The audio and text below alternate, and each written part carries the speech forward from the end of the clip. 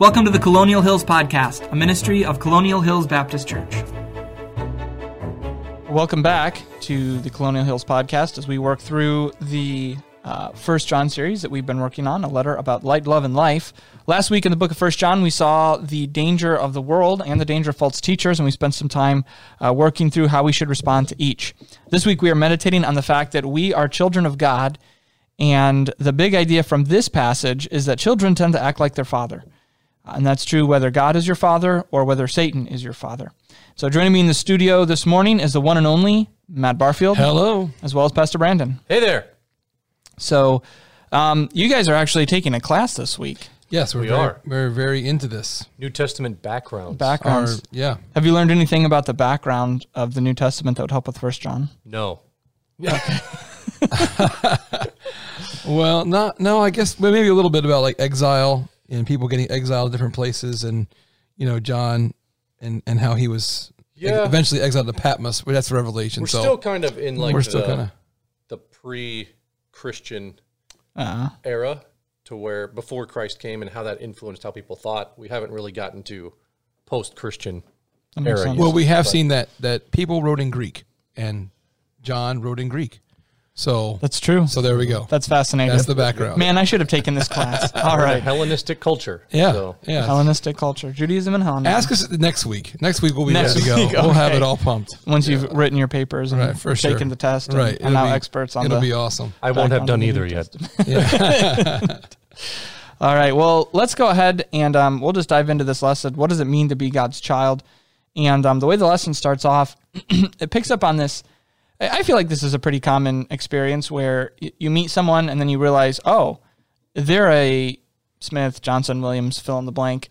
Kind of funny random story about this. I put in the notes, you hear suddenly that they are and then I just put down Smith, Johnson, Williams. And then I thought, well, I'm curious what the most common last names are in the U.S. And according to the first site that popped up on Google, which was probably the right one then, it was Smith, Johnson, and Williams. You are Google. I guessed it. Well, let's hope not. Yeah, I had a fun experience trying to put this into a translator because I taught the Filipino class this weekend, and I wanted to have it available for them if they wanted it. Some of them did in Tagalog. And so I thought, did you use the word spitting image, I think, or something like that? He's a spitting image of his father or something like this. I'm like, yeah, I can't put that in. Spitting That's image. not going to come out well. And be like, what? That's true. But I think we're all familiar with that, where you find out who someone is and then you realize, oh, they're related to this person. And I can totally see that. I did a wedding a couple weeks ago, and I saw for the first time the father of the groom. And I immediately was like, oh, okay, yeah, I can see the resemblance there. And so that happens on a spiritual level as well. And it's one of those things where it ought to happen, and yet it still needs to happen. And I think that's kind of one of the tension points in a lot of New Testament Christianity. We ought to look like the Father. We don't always look like the Father. We should want to look like the Father more, but if we don't look like the Father, that should concern us as well. And so we kind of find ourselves caught in that matrix. Let me just open up with kind of a broad question. What does it mean to be God's child? What should it mean for us? Well, whenever you think about a child, you think about birth, and spiritually we have to be born again. Mm-hmm. So we're born from above. We're born from, in a spiritual sense. We have that, and the scripture goes into great detail on this, that we have that seed in us, right? So there's actually a spiritual seed. So that idea of begetting, and we are begotten again unto this new hope now. We have a God as our Father. I think there's a very spiritual sense of regeneration and of new birth that's really in there. And then also, Jesus makes it clear when he looks at the people, the Jews, and says, if you had Abraham to your father, then you would do what he did, but you don't, because your father's a devil. Yeah. So there's that behavioral thing you just mentioned. Yeah, I think I typically tend to think of it the opposite direction, where God is our father rather than I'm his child. And I think that they go hand in hand, but the Bible talks about both of them. And personally, I probably spent more time meditating on God as my father, just the gentleness and meekness that he responds to me, and just the natural overflow of the blessings that I receive of being his child. And I'm treated as God's child because of Christ, and just the different blessings that flow through that, and also his response to me. I naturally want my children to do well. I naturally want to give them good things. And I think that's kind of the overall umbrella thought that I typically have when I'm thinking about being God's child. Well, and you want your kids to succeed. Mm-hmm. And I think, for me, that was one of the more helpful things, especially, as you're wrestling through personal change and growth and things that you see in your life that you wish weren't there. And, you feel the guilt and the shame of that. And, you go to the Lord and you ask for forgiveness. And I remember, I think it was in college when it hit me, God wants me to succeed spiritually more than I want me to succeed spiritually. Like, God's not up in heaven kind of on the edge. And sometimes that's how we picture him. I know that's the way my flesh tends to revert back to thinking about God. God's not really sure what he thinks of Ben. We'll see how you do today. And that's not the way a father works. A good father wants their child to succeed and is going to do what it takes to make their child succeed. And sometimes that means, pushing them a little bit and letting them feel the burn of their own choices, not because they hate them, but because they love them and they want them to learn from that. And thinking of God in those terms, I know has been really helpful for me.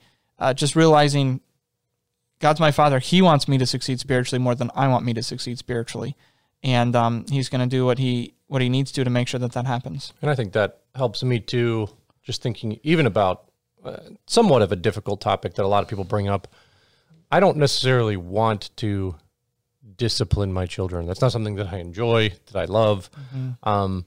But I know that they need it. It's what's best for them. And because I want them to succeed, because I want them to do right, I'm willing to do sometimes the uncomfortable things for me personally and discipline them. But along that same vein, when we are disciplined by God, even, it's because he wants what's best for us. And he's trying to bring us back, and he's trying to show that he is our father. We read that in Hebrews. Mm-hmm. In Jordan, I got another angle of what it means to be a father. We have a lot of the feeling kind of side you all just mentioned. But in the Middle East, it's the emotions are kind of programmed a little differently. At least they appear to be from our perspective. And so, but at the same time, it's very clear that you're going to do what your father did, what your grandfather did, what his grandfather did. There are people that are still going to the same church building because that's what they've been doing because their great-grandfather did it, their grandfather did it, their father did it. And so, there's a lot of expectation of maintaining family honor because, that honor side of it comes out. Yeah. I want to honor my father. I want to respect him because I want to be respected too, right? So I want my kids to respect me, so I'm going to respect my father. And so there's this desire to do what's right, to please because of love that you guys mentioned, which is good, but also because of honor and respect and duty. And there are all kinds of family obligations that we all have, regardless of our culture, and some of those are honorable and dutiful and those kinds of things. And so. That's something that sometimes as Americans we kind of flip around. We skirt past a little bit. And it came out to me. I was talking to somebody about a biblical text, and it was about husbands love your wives as Christ loved the church. And it was another guy in leadership. I said, hey, what do you think of that? He goes, oh yeah, it's okay. Of course, he doesn't really love his wife. And I said, yeah, but what do you think about it? He said, well, it's in the Bible. We know it's there, but we've never seen anybody do it, so we don't do it. Right, so that's where the father trend did not go well. I never saw my father do it. He never saw his father do it. So how am I supposed to do that? Exactly right. And this was a thinking person, a very well considered believer. This is not somebody just casually. This guy's put it on the line for Christ. But that process is how he thinks. And so I said, well, how about we start the trend? We'll be the fathers who do this so that somebody else can do it down the line. And to think that as Christians, we have such great testimonies of God's children who have done that, right? They've looked at their father. They've acted like him. We get to read their biographies. We get to read their histories. We get to hear their stories and say, wow, God did that. God taught them that. They lived like that. We could do that too. Yeah. So as we continue on in the series, or in this lesson, I should say, first point here on the lesson is that being a child of God brings both responsibility and blessing. What a segue from Matt Barfield. Yeah. From honor and duty to responsibility. There you go. It's like we planned it. That's good. And so we just kind of tick through the different responsibilities and then go through the different blessings. The first responsibility that we see is the responsibility to abide. And this is a word that shows up a lot in John, 67 times in the letter of John and in the letters of John and the Gospel of John. So John, 1st, 2nd, 3rd John, 67 times we see the word abide or remain or continue, and 23 times in 1 John specifically. So the question that we have to ask then, and this is one that I think I'm still trying to process and working through, what exactly does it mean to abide in Christ? I asked that question of the Filipino class to see Oh, yeah? how they did, because it's a little bit of a arcane word. It's not a word that's used a lot.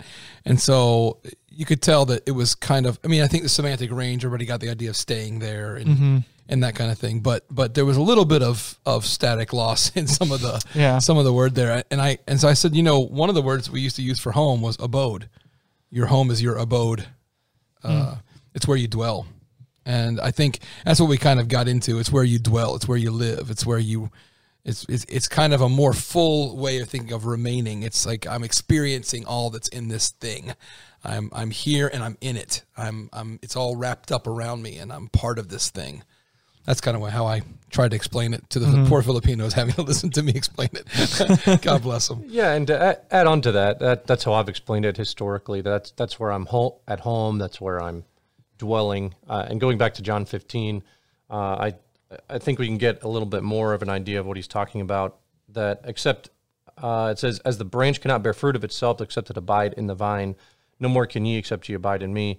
And I mean, that is where I have to go to get my nourishment, my strength, my support, my source of any spiritual life. Like, I can't produce it on my own. I've got to rely on him. I've got to be meditating on God's word. I've got to be following him, obeying him, that is my way of life, that is Jesus Christ is my life, and I'm trusting on him to produce that fruit in me because I can't produce it myself. Yeah, I'm the kind of person who likes to have technical, precise definitions and things clearly laid out. I never would have guessed. Yeah, surprisingly enough. I know everyone at the church is shocked. I don't know, this word abide, it almost seems to elude that, to avoid it, to just, I don't know, That makes me very happy that your desire for a precise definition eludes you. But it's one of those things where I have a general idea of what it means, that, Sure. that we're remaining in him, that he's our abode, that, but what does that look like? And I think trying to figure out what that looks like in a day-by-day basis, or even just reading through John time and time again to get a clear understanding in our minds of, okay, what does this abiding in Christ look like? It's huge. John basically sums up our Christian life as abide in him. And if you don't abide in me, then you're not a part of me. And so I don't know. It's one of those things that I think, just reading through John, and I think it's one of those things in life where you kind of figure out what it looks like to abide in Christ. And there's helps in John 15. He talks about letting his words abide in us and his love abide in us. And so if we keep his commands, and so all of these things go together, and these are things that we're generally familiar with, right? If you're a Christian, you should, love is the greatest commandment, and we should be letting God's words abide in us, and we should obey him. Like, these are not brand new revolutionary concepts like, whoa, I've never thought of that before. But this understanding to put it all in, that by doing those things, I'm abiding in Christ, is, I think, it's helpful, and it's also a challenge. It's also challenging, at least for me, my personality. I kind of want to nail it down a little bit clearer than that, and I don't know, maybe not supposed to. Well, there are certainly words that are experiential like this, that take you experiencing it to really understand it. And then there are words that are more analytical that are designed to lay out. This is 1, this is 0. Okay, like it's either one or the other. So, and this is one of those things where even when Brandon said it's where you're dwelling, I thought that's another word for home, is a dwelling, right? Abode is a word for dwelling, like it's a word for home. So it's interesting that these are experiential words, right? These are experiential concepts, and there are some things. There are always things that you're not going to know until you do it. That's just the way that's the way these things are lined up. And so, the command to abide in me. That's a wonderful thing you gave there, talking about the vine, because it's dead if it's not attached. It's dead if it's not abiding, if it's not dwelling, if it's not living there. Yeah. So the first obligation really is that we abide in Christ. The next one is the obligation of living righteously, and this comes from verse 29. If you know that he is righteous, you know that everyone that doeth righteousness is born of him. We'll keep going just for time's sake. There's also, and these two kind of go together, the responsibility to purify oneself, and all of these have as their backdrop in John's mind the coming of the Lord. And so the return of Christ is a big theme throughout this passage. When he shall appear, we may have confidence and not be ashamed before him at his coming. And then in verse 2, I should say, beloved, now are we the sons of God? We are currently, and it doth not yet appear what we shall be. So in other words, we are the sons of God in one sense, but in another sense, we're going to be fuller sons of God. Something's going to change as a result of that. But he says, we don't know what that will be, but we know that when he shall appear, we shall be like him, for we shall see him as he is. And every man that hath this hope, the hope of Christ's return, in him purifieth himself, even as he is pure.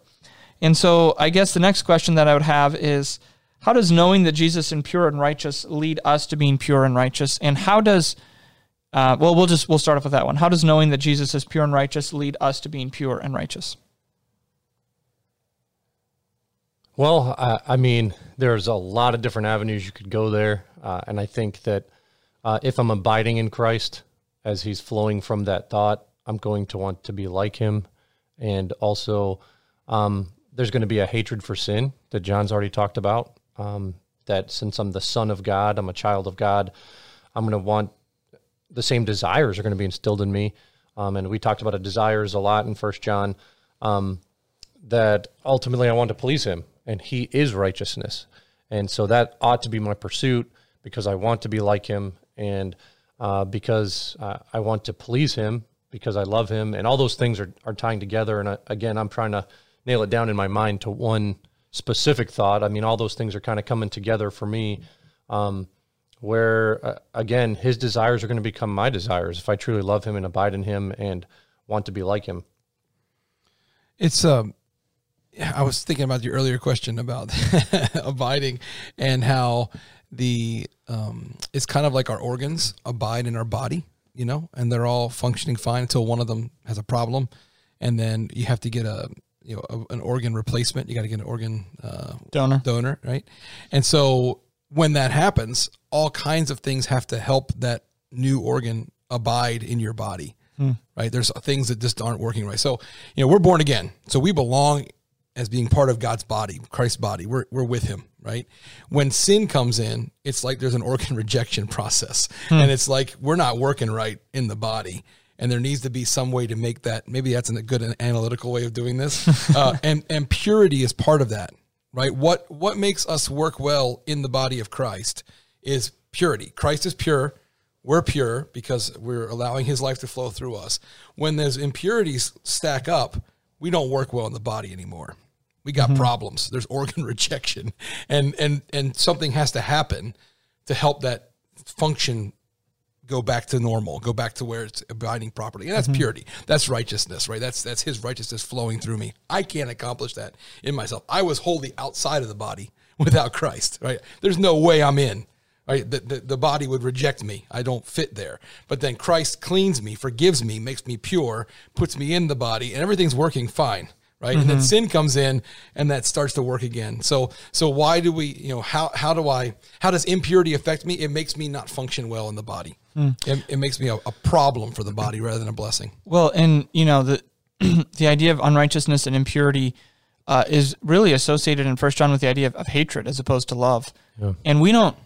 One thing that's really struck me as I've read through 1 John is, this may seem kind of odd. We tell our kids, don't say hate.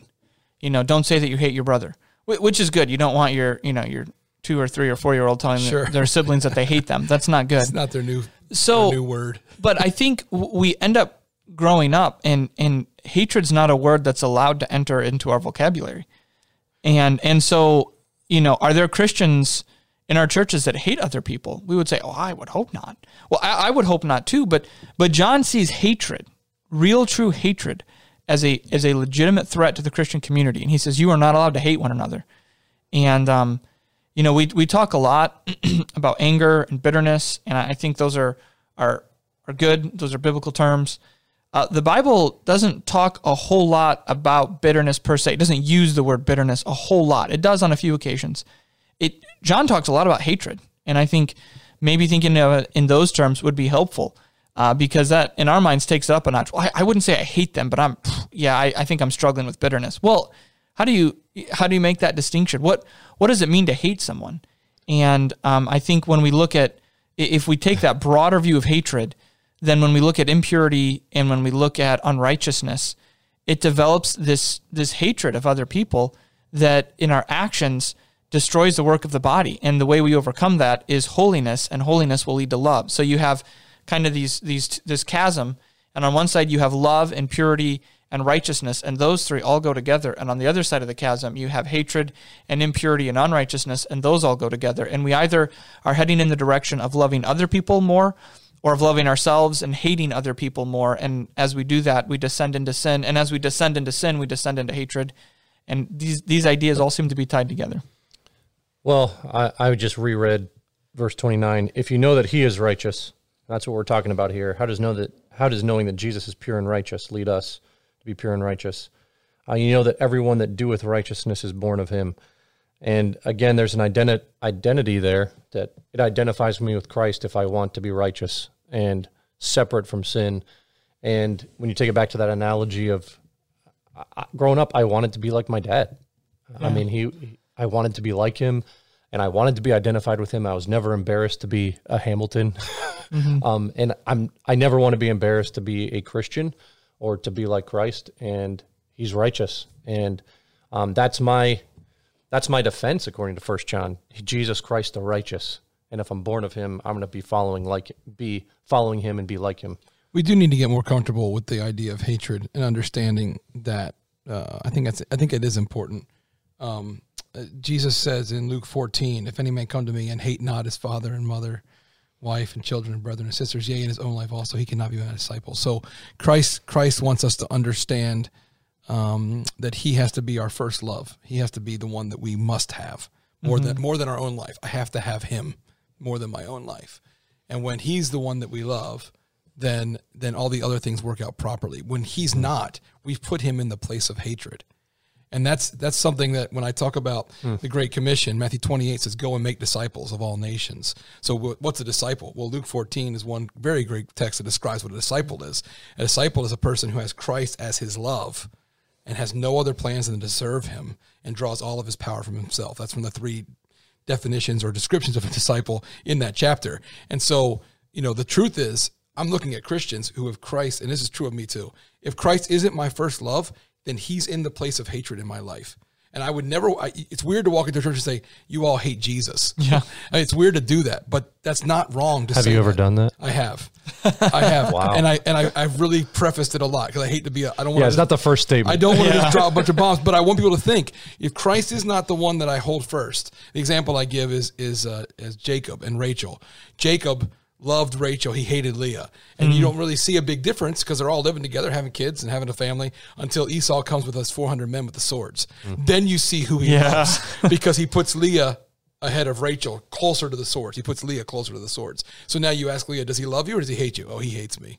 Right? Because there's the swords and I'm a human shield for Rachel, and that's what Christ wants to be. He wants to be our Rachel, right? He wants to be the one that I love when I don't have a lot of resources. He wants to be the one that I will pick above everybody else. I must have this one. I must have him if I don't have anything else. That's quite a challenge. And I think when we think about what John's describing of loving him, of walking with him, that having that hatred comparison is helpful because I can say, is Jesus the one that I must have or am I the one that I must have? And then Luke 14, we're not disciples. Yeah, that's good. We'll keep moving on, and just for time's sake here. Being a child of God, also, next point here, we'll skip over the blessings, which feels wrong, but again, just... we need those blessings, Ben. We'll read them at least. The blessing of confidence that is coming if we are abiding in him, then we don't have to be ashamed when he comes. I think that's important too. You know, sometimes we can, I don't want to say we're too hard on ourselves, but we set the standard up of absolute perfection. And we talk all the time about how, well, nobody's perfect and we'll always struggle with sin. And I think those are helpful reminders. But if those become the focus, then you can almost fall into this hopeless situation where it's like, well, you know, I'm still a sinner and I've always struggled with sin and that's just the way it's always going to be. Instead of realizing, no, by God's grace, I can come to a place of faithfulness to the Lord as a life pattern, of obedience as a life pattern. Are there going to be exceptions to that pattern because of the weakness of my flesh? Yeah, I'm sure there will be, but that doesn't negate the fact that I can come to a place of love and faithfulness to Christ, and that's something that even that I can continue to grow in. Right. And so that when Christ comes, it's not like, well, Lord, I really screwed it all up, but boy, I'm glad that you love me anyway. No, there can be confidence that says, you know, Lord, I've been living for you, and I'm excited that you're here, and I'm excited to show you what I've been up to on your name and on your behalf. That defeated mindset is unbelief. Yeah. Right. It's me focusing on what I am without him rather than what I am with him. And I wrote a little poem when I was many years ago. Will I be singing when the trumpet sounds? What am I going to be doing? You know, will I be praying when the trumpet sounds? Will I be waiting when the trumpet sounds? What will he interrupt me doing when he comes back? And that challenged me to think like that. Oh man, he's coming back. I want to see him. I want to see him with victory on my hands and not defeat. I want to be a victorious Christian when Christ comes back. Yeah. The blessing of the privilege of being God's child. Just I love the way John describes this. Behold, there's like an exclamation point. Wow, what manner of love the Father has bestowed upon us. Yeah, look at this. Look at this. Guys, this is unbelievable. Yeah. Stop, wait. That we should be called the sons of God? Can you believe that? Amazing. And I think sometimes we just skim over that, you know. We've been taught that since we were children. Oh, you're a child of God. We know the little song. Yeah. Behold, what manner of love the Father hath given unto us. Hey. Yeah. Oh, sorry. Okay. Whoa. All right. Didn't learn that part. That took a CCM turn real fast, man. No, we would not sing CCM here on the Colonial Hills podcast. We then have the blessing of hope in Christ's return. And that's found there in verse 2. When he shall appear, we shall be like him, for we shall see him as he is. Being a child of God also means taking our sin seriously. We've talked about that. We shouldn't sin because sin is dangerous. We shouldn't sin because Christ came to deal with sin. And we shouldn't sin because it is impossible for those who truly know God. This is one of those things where you read it and you just kind of say, huh? Yeah. Whosoever abideth in him sinneth not. Whosoever sinneth hath not seen him, neither known him. And you just read that and you're like, come again, John? Are you sure you want to write that? We were having a teacher's training meeting and somebody asked a question with, I don't remember if it was this verse or a verse like this, like, now, could you translate it this way or could you translate it that way? And I came back and I said, well, you could probably interpret it that way. I think that might be fair. But when it comes to translation, I mean, this is what it says. The English is just reflecting what the Greek says. Right, I mean, whosoever abideth in him sinneth not. Whosoever sinneth hath not seen him, neither known him. I mean, that's what the Greek says. Now, I think we do have to ask, okay, what does he mean by that? Because I think we understand that John is not saying that if you sin once, that means you were never really saved. You can easily tell that from chapter 1. Right. That's obviously not where he's going. Yeah. So that raises the question, so what does John mean by this? I'll just throw that out to the group. Yeah. Whosoever abideth in him sinneth not. Whosoever sinneth hath not seen him nor known him. Well, I mean, as you're reading it, you kind of get the thought that if you abide in him, you will not sin. So if I'm sinning, that means that at that point in time, at that part of my life, I'm not truly abiding in him. I'm not getting my source of strength from him. I'm not looking to him to resist temptation. I'm not looking to him as a motivation for being pure and righteous. I'm not focusing on the right things. I'm not abiding in him. I'm abiding somewhere else. And we've had that kind of gray area, like, what does that exactly mean? Yeah. And we're kind of left with that tension. And I think that's why we're like, what does this verse exactly mean? Yeah. Well, it's funny. We read abide in him and we go, okay, I can abide in him. They're like, well, if you abide in him, you're not sinning. Like, whoa, wait a second. Now, wait a second. Isn't it just as outlandish to think that I could abide in him? Isn't that more incredible than the idea that I'm not going to, the measure of the Christian life is Christ, right? That Christ is our life, right? So it's understandable that if Christ is living in us, and if that's possible, and I live in him, I'm abiding in him, he's abiding in me. If that's actually happening, then I'm going to do what Christ does.